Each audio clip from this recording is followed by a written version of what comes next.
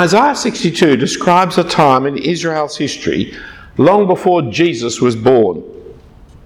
A national moment of great tragedy, with a prophecy of great hope for the future. The nation that had been given the promised land, a fertile land flowing with milk and honey, a land to graze their animals and grow their vines and their crops, a land to raise their children and to enjoy their grandchildren, that nation had lost everything. A divided people, they had been conquered and destroyed. Their land had turned into a barren wilderness and their people carried off into slavery in Babylon. Forsaken by their God, desolate, given to destruction. But now the prophet Isaiah is speaking of a new day, when the city and temple of Jerusalem built on Mount Zion would be rebuilt and the land returned to its fertility. And the city, Zion, would become the city of righteousness for all the world to see, and its salvation will be known by all people. For no longer will it be called forsaken and deserted. Now it would be called Hephzibah and Beulah. Hands up any Hephzibahs we have here, or any Beulahs. Christians used to call their daughters Hephzibah and Beulah. They're lovely names. I've run out of grandchildren, but you might consider it when you're having your suggestions. I don't think it'll be warmly received much today. But Hephzibah and Beulah are two terrific Christian names because what do they mean? They're just Hebrew words, and they mean my delight is in her, and they mean married. For the Lord delights in her, and her land will be married. Zion will move from God forsaken to God's delight, and from desolate to married. A wedding and a marriage is one of the Bible's descriptions of the good life. The opposite of married is desolate. It's the age of salvation and blessing. It's the moment of victory and restoration. For the image that is used, the image of the bridegroom's joy in his bride, of her satisfaction of being married, is one that is built into the very fabric of our creation and instantly recognised by all people. You can go for a generation like Miss Gillard and her friends, bad-mouthing the patriarchal slavery of misogynistic marriage, rejecting the antiquated wedding ceremony, just living with their partners, saying of weddings, what on earth would I want to do that for? But one look at the smile on a bridegroom's face, one peep behind the veil even of the pleasure in a bride's eyes, and all those arguments of that generation disappear into the ether.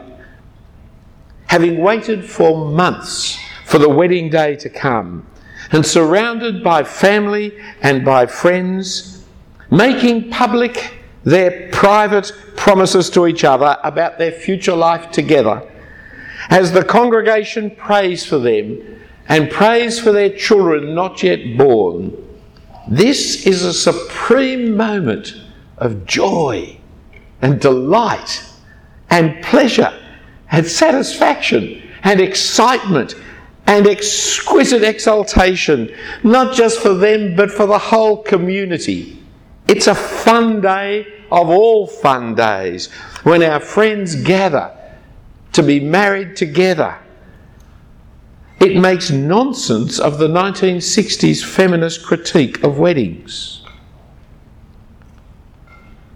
Weddings and marriage are built into our very creation and are used by God to symbolise the very nature of our relationship with Him and with Christ. It's built into our very creation, which explains why we all recognise their joy and their desire for the good life of marriage and for family that the wedding expresses. And it's symbolising our relationship with God, and secondly, our future with Christ. It means that marriage expresses the very best that life has to offer in our relationship with our Creator and our Saviour. When John came to describe the vision of heaven in Revelation chapter 21, it was essentially a description of a relationship that we are going to have with God and Christ. The holy city, the New Jerusalem, comes down from heaven, but it comes down as a bride, prepared for her husband. And the voice declares, "Behold, the dwelling place of God is with man. He will dwell with them, and they will be his people, and God himself will be with them as their God." For heaven is found in our relationships, in our friendship, in our love, our relationship with our God. And later the angel shows him the bride, the wife of the Lamb, which is the glorious city of God, the city without a temple, because the temple is the Lord God Almighty and the Lamb. And as citizens of heaven, we have free, permanent, constant, direct personal relationship with the God of heaven, with the King of heaven, with the Lamb himself. Here at a wedding, in the handsome young man's delight, in the beautiful young woman's pleasure, is expressed the very nature of our creation and the joy of our eternity. Don't miss out on weddings, friend. Do turn up to them. When you see one going, pop in, because it's just a little sign of who we are as creatures and what we will be in eternity. The feminists cannot ultimately overcome the reality of our creation, for they will have to deny the reality of the very human joy we see in the face of the bride and the groom, the joy we see in the face of every bride and every groom. They cannot ultimately overcome the reality of our creation, for they'll have to deny the reality of families joining together and creating new families and sharing in the joy of the groom and the bride and of the birth of the children and the grandchildren and the great-grandchildren. At this point, you see, the homosexual community is absolutely right, as the feminists are completely wrong. The acceptance of their sexual behaviour, the homosexual sexual behaviour, will never find approval as long as they cannot share the family joy of being a groom and a bride, committing themselves in marriage in a public wedding. They're right in their desire to have marriage and weddings. Yet, the marriage of heaven that we read in the book of Revelation, that every wedding symbolises, is one of righteousness and holiness. A city which excludes murderers and sexually immoral, the sorcerers, idolaters and liars. A city saved from God's wrath on their sinfulness, transformed to be the holy city of God. A city of people reborn to live God's way, not their way, as his people, not their own people, forgiven through the Lamb, the groom's sacrificial death, reborn and sanctified by the Holy Spirit. There is no point having a wedding here that doesn't symbolise that great wedding. Isaiah says, when God looks at the people he has saved, looks at the redeemed city, the crown of beauty, the royal diadem in his hand, he calls her Hephzibah and Beulah. My delight is in her. She is married. For he, God himself, delights in us. Ponder that, friends. Just ponder it for a minute. You know what it is, if you've ever been in love at all, to find delight in the other person.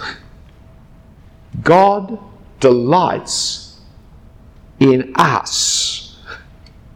That's an extraordinary idea. The holy and almighty God himself finds his joy in us, frail, failures and sinful people that we are.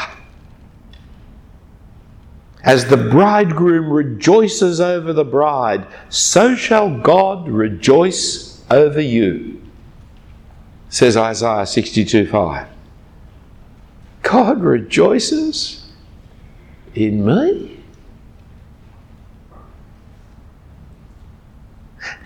Every time you see a bridegroom smile, every time you see his joy and his delight, every time you see him steal another glimpse of his bride and love fills his face, remember, God delights in you like that. As a bridegroom rejoices over the bride, so shall God rejoice over you. That's an astonishing sentence, isn't it? And every time you see a bride smile, every time you see her joy and her delight, every time you see her steal another loving glimpse of her groom, remember your salvation. You shall no longer be called forsaken, and your land shall no longer be termed desolate, but you shall be called, my delight is in her, and your land married. For the Lord delights in you, and your land shall be married. You shall rejoice because you are called married. Isaiah 62 is an extraordinary passage to choose for a wedding sermon, isn't it? But that's what the groom and the bride gave me, and so that's the sermon I preached. They were right to choose it. Don't want to criticise your choice, but it's an infinitely more interesting passage than 1 Corinthians 13. It really is a passage about... But it's also extraordinary because a previous generation wouldn't need that passage, for no one ever despised marriage or weddings. It's that we've moved so far culturally that this passage has a new relevance for us. But turn in your Bibles to a wedding psalm, a great wedding psalm, Psalm 45. Psalm 45.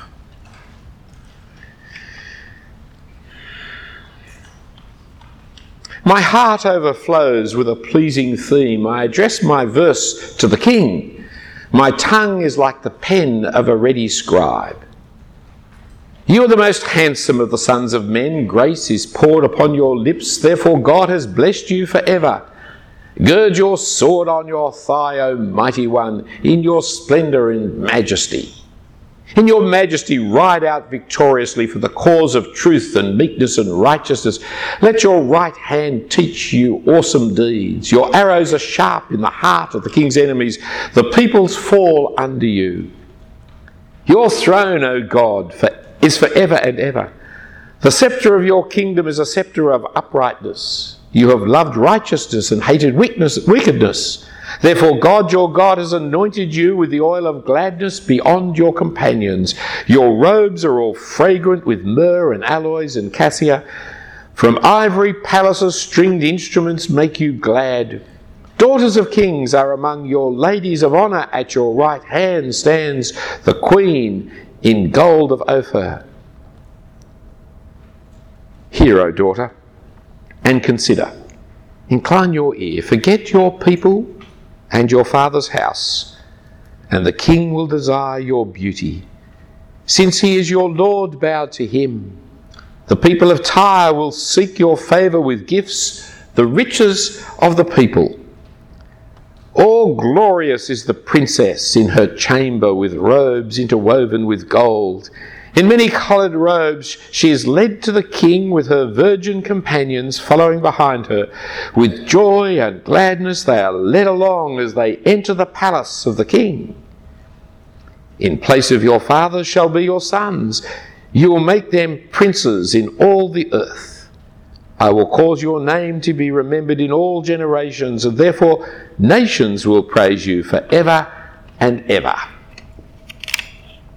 Now, like all weddings, this psalm is about an end, verse 10, and a beginning, verse 16. Hear, O daughter, and consider, incline your ear. Forget your people and your father's house. There's an end. You're leaving that generation. And verse 16, in place of your fathers shall be your sons, and you'll make them princes of all the earth. And there's the beginning, the new family that is coming. For marriage is about the extension of families, leaving mother and father, cleaving to the spouse, that out of the unity of the couple, the man and the woman, humanity is increased to fill the earth and to subdue it as the very image of God. It's not two humanities, but one humanity that God created in his image, united by God to reproduce godly offspring. So the king is praised in verses 1 and 2. He's called the most handsome of men. It may be a conventional kind of flattery of the king, but verse 6, it's Hebrew flattery. It's about truth and meekness. Verse 4, rather, it's about truth and meekness and righteousness. That's very Jewish, that's very Old Testament kind of flattery. Verses 6 to 9 introduces the kingship theme, the throne, the sceptre, anointed, which means crowned, means Messiah, means the Christ, palaces. Because he's more than the king, he's actually called God. This is one of the Old Testament passages where a man is called God. And Hebrews chapter 1 quotes that verse to remind us of the Lord Jesus Christ actually being the fulfilment of this Psalm 45. And beside him stands the Queen. Verses 10 to 15 describes the royal wedding, addresses the Queen and the bride in her glory. Leave your family behind. He desires your beauty and you are to bow to him. Now that's politically incorrect, isn't it? How politically incorrect can you be that the bride should bow to her husband? But as the Queen, the richest of people will seek your favour, the people in Tyre. And she is glorious as she's led to the king with her bridesmaids, the virgins as they're called. And then verses 16 to 17, the psalmist once more addresses the king. His new glories are his sons, the princes in all the earth, and in his name over time and place, remembered in all generations, praised for all nations. You see, it is to the Messiah, not to angels, that God inspired this psalm. For he is the one whose throne is forever and ever, whom God anointed with the oil of gladness. He is the glorious one, awaiting his bride, which when we come to meet the Lord Jesus Christ and read our New Testaments, we discover the bride is the church. So he's awaiting for his bride, the church, to come, betrothed to her by the apostolic preaching of the gospel, fulfilling God's mystery, his secret purpose in creating the bride in creation and presenting her pure and spotless to himself, preparing the bride with the pure linen of the righteous acts of Revelation 19, the righteous acts of the saints coming who are adorned for her husband, the city of God, the holy city of God coming down out of heaven. For as Paul says in Ephesians chapter 5 verse 32, this mystery is profound. For Paul calls the passage of Genesis which sets out marriage as a great profound mystery. What is the mystery? A man shall leave his father and mother and hold fast to his wife, and the two shall become one flesh. This is a great mystery, says Paul. Now, I'm going to do a little bit of correction of our translations tonight. The second talk more than the first, but this is one of those little corrections. The word mystery is not the word mystery. The trouble is, you see, sometimes translators don't translate. What they do is they just turn the Greek letters into English letters. So there's a Greek word called mysterion, and they turn it into English letters, mystery. The trouble is, the word mystery doesn't mean the same thing as the word mysterion meant. The word mysterion meant secret. The word mystery means deep, puzzling, something that you can't fathom, that is beyond, that is supernatural and otherworldly. Right? A mystery novel is not just a secret novel. A secret is a secret. I have a secret in my right-hand pocket of this pair of trousers. I have something that you don't know what it is, do you? It's a secret. It's just here. If I pulled it out, I could show it to you. But then it wouldn't be a secret anymore, so I'm leaving it in my pocket. It's not mysterious. It's actually very simple.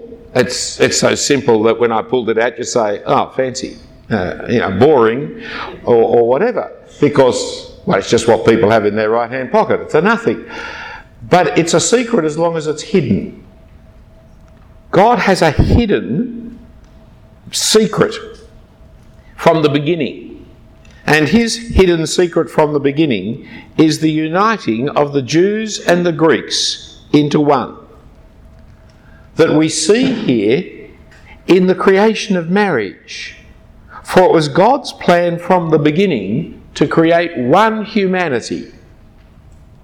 Out of the two becoming one is the symbol of God's plan of one humanity. Jew, Greek, male, female, slave, free, all one in Christ Jesus. His aim was to create one humanity. And so come back to Genesis and see about marriage. For this is where Jesus points when he is put to the test about marriage. He combines chapters 1 and chapter 2. In chapter 1, God created man in his own image. In the image of God he created him. Male and female he created them. Two things I want to draw from that verse. Firstly is the unity of humanity. The creation is of man, not men. Both man and woman together create man. Or as we would say in modern English, created humanity. And we'd say, if we're talking in political correct English, humankind, which is an appalling word that someone made up, and I wish they wouldn't. Humanity has been around for a long time. It's a lovely word, and it's much more poetic than humankind, which is just a political correct nonsense word. Humanity is what we have, and there's one of us, and only one of us. And that was God's aim from the beginning. The second is the function, if not the nature of the image of God. It's to be fruitful, to multiply, fill the earth and subdue it and have dominion over all the creatures.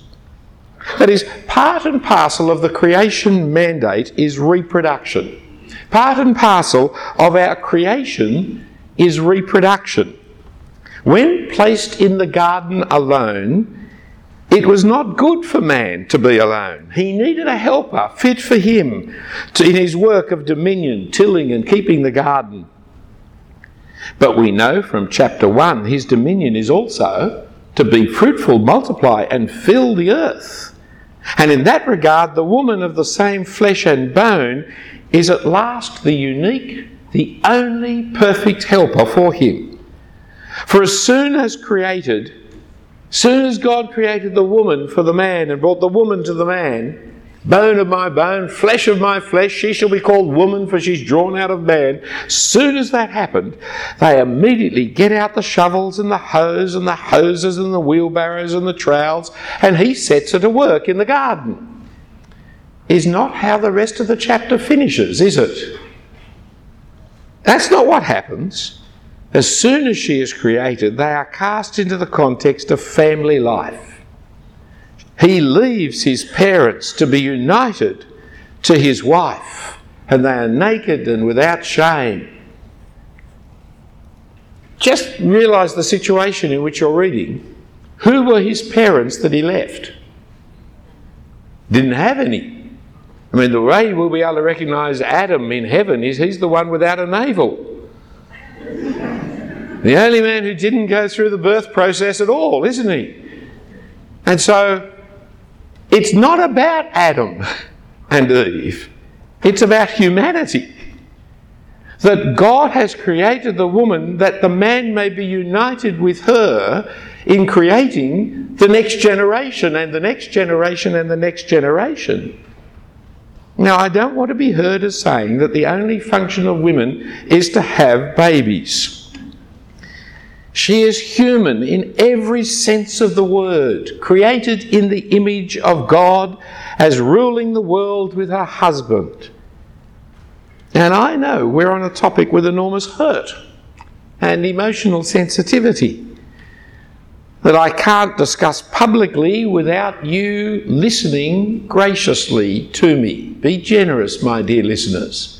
Be generous. I can't say it all in great detail and have you finish this evening. There are many, many individual stories here tonight, I'm sure,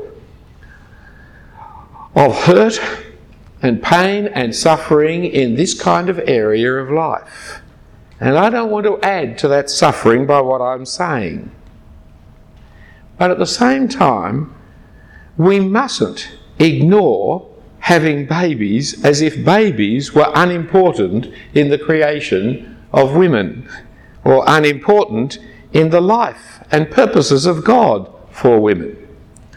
As if creating a second man would have just been as good as creating the woman. A second man would not have been as good. A second man could not have been as good, for then God would have created two humanities. Man one, man two, who could not be united as one humanity and would not reproduce that continued one humanity. What God was creating was one huge, expanding web of relationships, ever connecting more and more people into this fabric, into this web, as men and women leave their parents and join with other families to produce yet another generation with the whole complexities of multiple great-great-grandparents and cousins and sisters and aunts and everything tied together. So that there is this huge one expanding web of humanity. The reason tomorrow night we're dealing with divorce and on church on Saturday night, Sunday morning we'll deal with death is because death and divorce are the tears in the web. And instead of the web holding firm, people are being ripped apart. That the damage is done in every death of any individual and in any divorce of any family. It's not just the husband and wife. It's the uncles and the nephews and the aunties and the nieces and the cousins and the grandchildren and everybody. The human web is being weakened each time. It's important to face up to one of the great problems of feminism, that childlessness can be one of the great hurts for women. There's a plethora of articles about childlessness, and I know that not every woman wants to be a mother, and I don't have a problem with that at all. But for many women, medically not being able to have a child is extremely painful and has led many to extraordinary lengths and costs and pain in efforts to have a child. And for many other women, socially, childlessness is painful. not having a husband. And so not being able to have a child is very hurtful. And again, I've seen the extraordinary lengths that some women have gone to in order to be able to have a husband, in order to be able to have the child. And for many women personally, it is painful, as in later life they regret their choices, often not realising they were making the choice in their early 20s and the like, as they pursued their goals until it was too late. And for them it has become a personal pain of great difficulty. There's also some connection between childless men and depression that I have read of, though I haven't read much about it, almost nothing, and it's a matter beyond my knowledge and discussion, but I just know from the literature that it is there. Our detachment of sex from reproduction has been a fundamental mistake. For we are created sexually for reproduction. Now, I'm not going down the line of opposing all contraceptives, but separating the two activities completely, sex and reproduction, has led to all manner of difficulties, not the least leading to the whole question of homosexual marriage. For some women, the problem is not so much 30 and still single, but the much more painful 40 and still childless. But yet Ephesians talks of the unity of a man and a woman in the image of God as referring to Christ and the church. For though we're created to reproduce, filling the world with one humanity created in God's image, yet Christ is the image of the invisible God, and his marriage to his people is the ultimate unity that God has planned.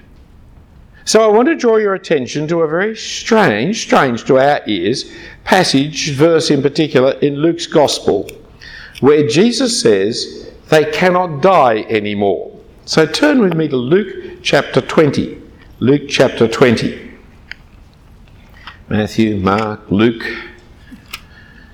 John jumped on a horse, couldn't stay on. You got it there, Luke 20. Now I'm starting from verse 27.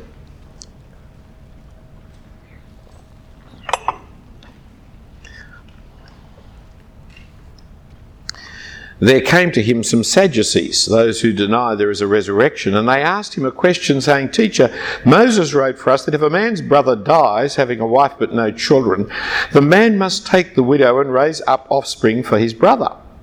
Now there were 7 brothers. The first took a wife and died without children, and the second and the third took her, and likewise all 7 left no children and died.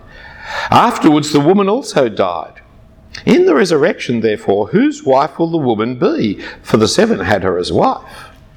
And Jesus said to them, The sons of this age marry and are given in marriage, but those who are considered worthy to attain to the age and to the resurrection from the dead, neither marry nor are given in marriage, for they cannot die any more, because they are equal to angels and sons of God, being the sons of the resurrection.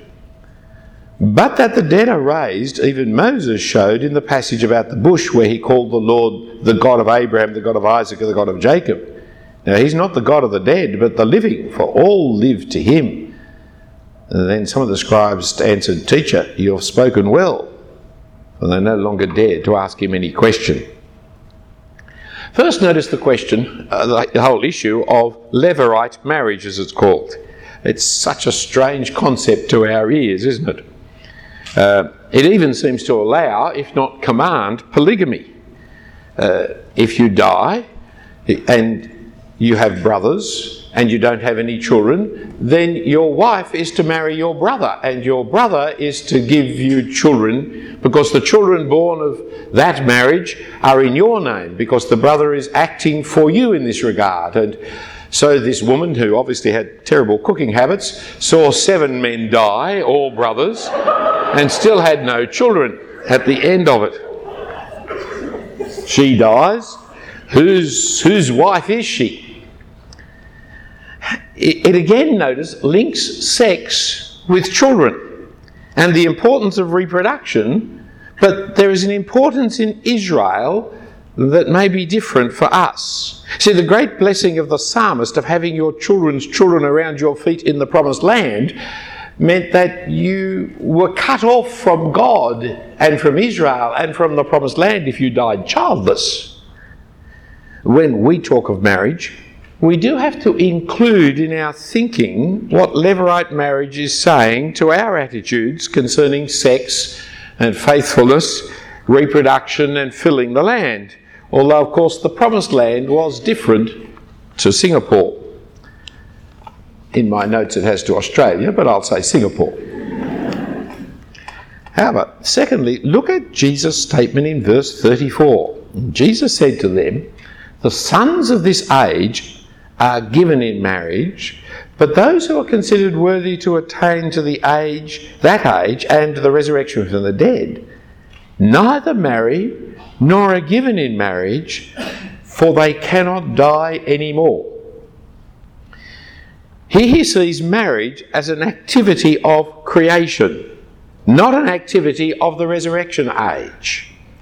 And the reason he gives in verse 36 is because they cannot die anymore. The age of exclusive partnering in order to have children belongs to this created order: multiply, fill the earth. Especially under the sentence of death, where we have to keep on multiplying to fill the earth. But it doesn't belong to the resurrection age, for there's no more death there, and so we aren't there to populate heaven. We aren't there to populate the universe by reproduction. That reproductive part of our created being is over and done with. It's an important insight for lots of reasons. Firstly, because our marriage is ultimately our union with Christ, our husband, in the age to come, rather than our marriage here in this world, which symbolises that marriage. Secondly, because, contrary to much recent emphasis, there's a profound disjunction between this world and the world to come. I mean, there is a continuity in the resurrection. I will be me, you will be you. In the resurrection, we will have bodily resurrected existence, but there's also a profound disjunction between one age and the other.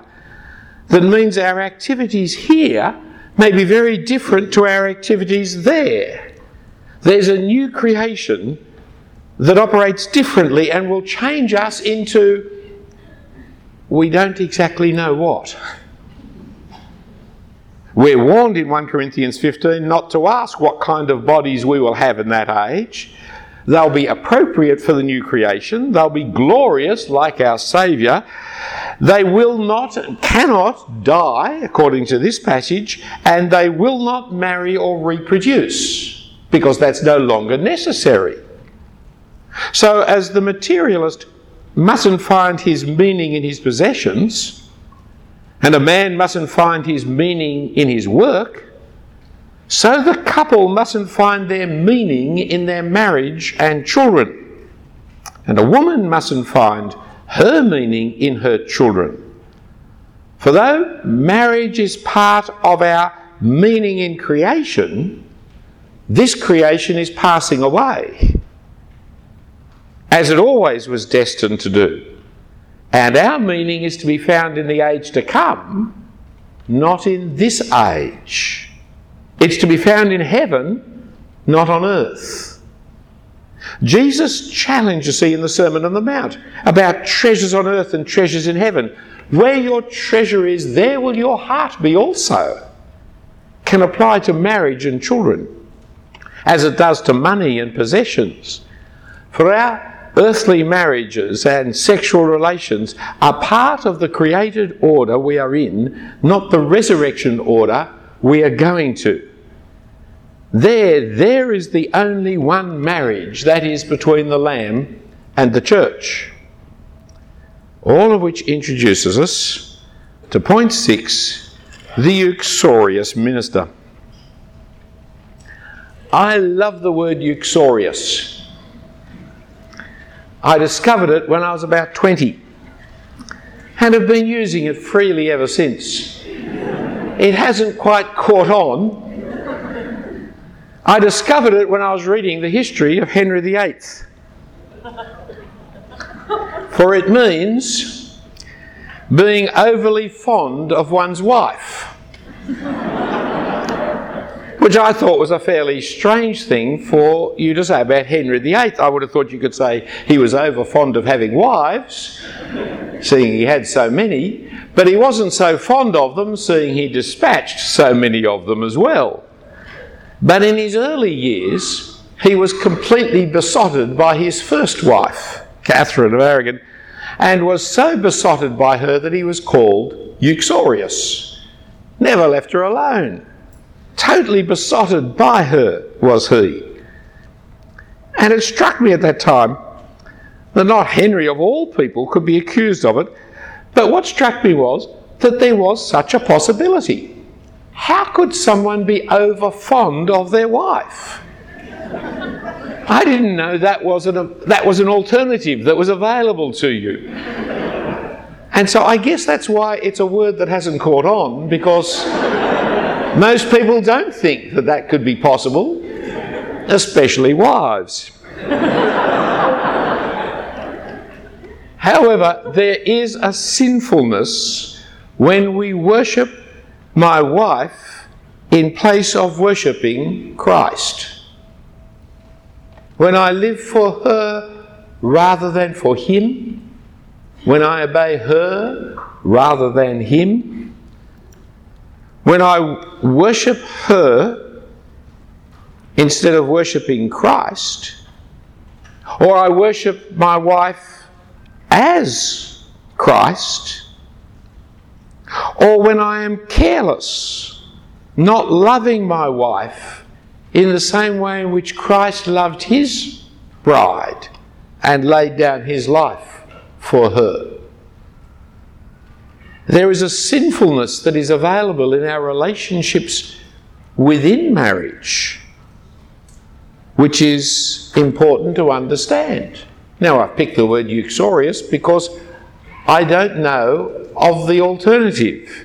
Androriousness or something, I presume it would be, but I've never found anywhere a use of a word which means being over fond of one's husband.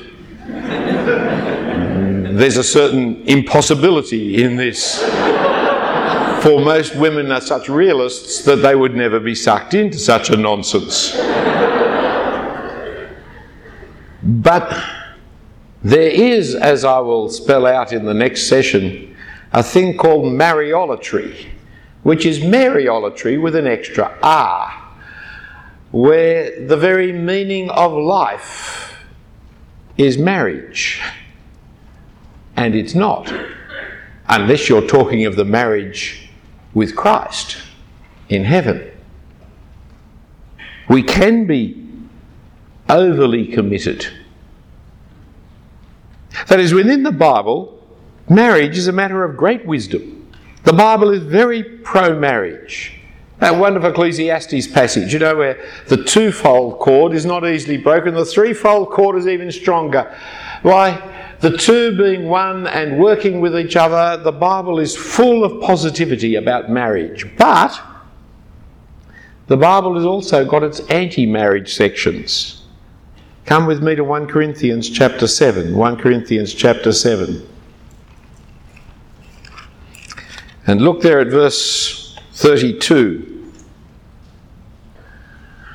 But whoever is firmly established in his heart, being under no necessity, but having his desire and control, has determined in his heart to keep her as his betrothed, who will do so well. Why am I feeling like I'm reading the wrong passage? Because I am, that's why.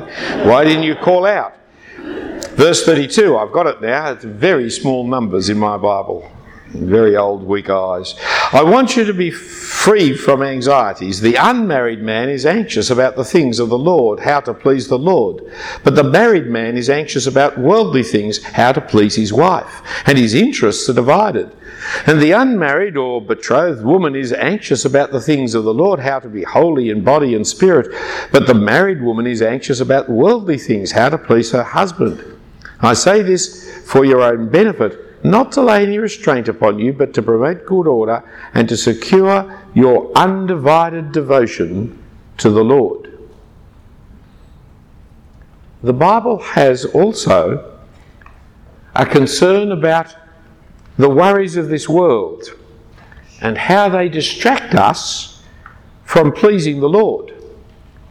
And in particular, the worries that come to married people and the distraction that comes in marriage in the service of the Lord. Now, all this passage is coloured by his concern about a present distress. But this passage is what we're going to look at in the next section on the subject of singleness.